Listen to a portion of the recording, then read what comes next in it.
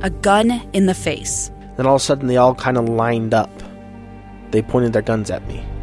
And this is the point where I thought, I'm going to die today. Started 2 years of horror for an American in Venezuela. They said, you need to give us your phone and get ready because you're coming with us. I'm Becky Bruce, and I spent a year researching and piecing together Josh and Tammy Holt's story about their ordeal in a notorious prison. That's when everything started to turn bad. We had another pound on the door. Boom, boom, boom. And there was the police once again. You can binge all of the episodes of Hope in Darkness on KSLpodcasts.com or wherever you get your podcasts.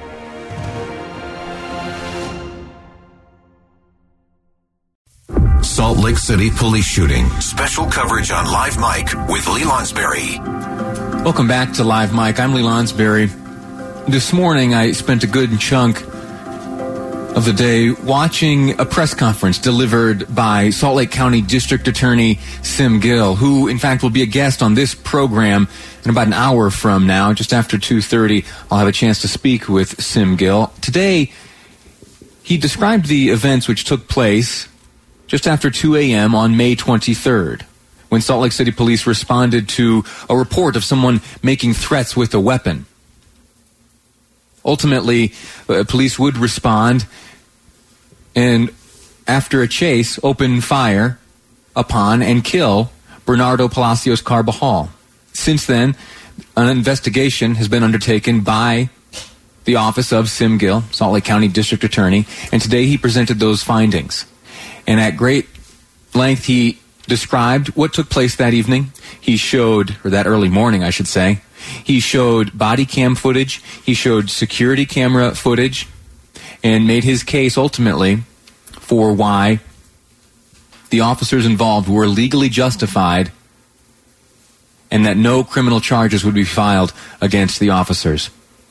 I've shared the entirety of that press conference, the videos included, the presentation made by the district attorney, including questions asked of him by the media afterwards. You can find that on my Facebook page right now. Lee Lonsberry, up in the corner, you'll see the Live Mic logo. So have a look at that, see what that tells you, how you react to that, and know that we, just after 2 o'clock, about 10 minutes from now, will be hearing from the family of Bernardo Palacios Carbajal. They'll be appearing at a press conference alongside their attorney, and we will hear their reaction to the decision made by Sim Gill. For added reaction, I've invited Debbie Dujanovic, who is a friend of law enforcement and has a special relationship with that endeavor, and she joins me now on the program. Debbie, as you watched this morning the explanation from District Attorney Sim Gill, how'd you react?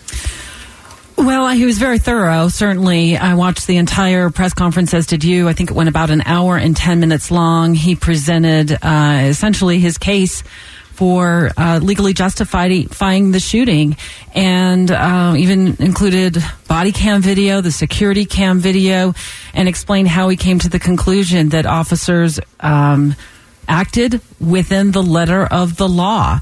And that law is very specifically spelled out in Utah code, that if they're effecting the arrest to prevent an escape of custody following an arrest, or an officer reasonably believes that deadly force is necessary to prevent the arrest from being defeated by escape, they'll be legally justified. And that they have probable cause to believe the suspect posed a threat of serious bodily injury to the officer or to others. And we know now from watching that entire press conference, Lee, that Palacios Carbajal had a gun. He dropped it 3 times. He picked it up. And that eventually, once his body was taken from the scene, that gun was, seen laying on his lower stomach. And so that officers felt a threat, and they actually interviewed with the district attorney's office and said they were fearful of their lives and, in fact, that they may be killed by Palacios Carbajal. Do we see detailed explanations and presentations by the district attorney, either in Salt Lake County or elsewhere, that take as long as this presentation did, that are as detailed and seemingly definitive as we saw today by Sim Gill?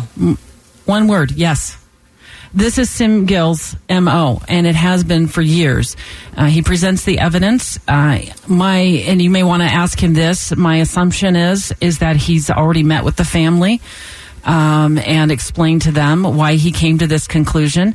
He's very thorough in the presentation, and that has in some cases been a rub in the past amongst Gill and officers, particularly officers that he's ended up charging criminally who have been involved in shootings in the past. Now, he does not have a great track record when it comes to prosecution of officers. If I recall correctly, he's prosecuted or attempted to prosecute 3 officers over the course of his term as district attorney, and he's failed 3 times. But in this case, he came to his conclusion and did a press conference within 47 days of the shooting. And I've investigated how long it's taken him in the past. In 2018, when I was an investigative reporter at KSL TV, I looked into his track record because there were complaints that he drags his feet. And in fact, back then, I analyzed 60 officer-involved shootings, and it took him an average of 88 days to come to a decision. This one, he had the press conference today. My calculation is it's been about 47 days since that shooting. Yeah, the shooting took place just after 2 a.m. on May the 23rd, not that long ago. There was an interesting press release put out not long after the press conference hosted by Sim Gill. This comes from Utah's ethnic and racial minority leaders within the Utah legislature. And it reads in part, "We appreciate the Salt Lake County District Attorney's decision to expedite and prioritize the decision. While we have grave concerns about the manner of Bernardo's death, we also recognize that state statute defines what is and is not considered a justifiable killing. Current laws on the books make it highly unlikely that police officer-involved shootings are ever criminally prosecuted, even if they unjustifiably use deadly force." What are we to learn from that? Well, Lee, one of the things I think we also have to remember and talk about is that there was evidence found on Bernardo Palacio's body once he was taken to the medical examiner's office that he had been involved in a robbery of a man at a nightclub who was leaving a nightclub. And in fact, they discovered the man's ID and also $45 and $1 bills on Palacio Carbajal's body. So we have to talk about what led up to this officer-involved shooting. There's so many other details. In fact, there was also another alleged robbery that had occurred at a hotel when officers were responding, and that Carbajal allegedly ran from officers. They ordered him several times to drop the gun. Show me your hands. They followed.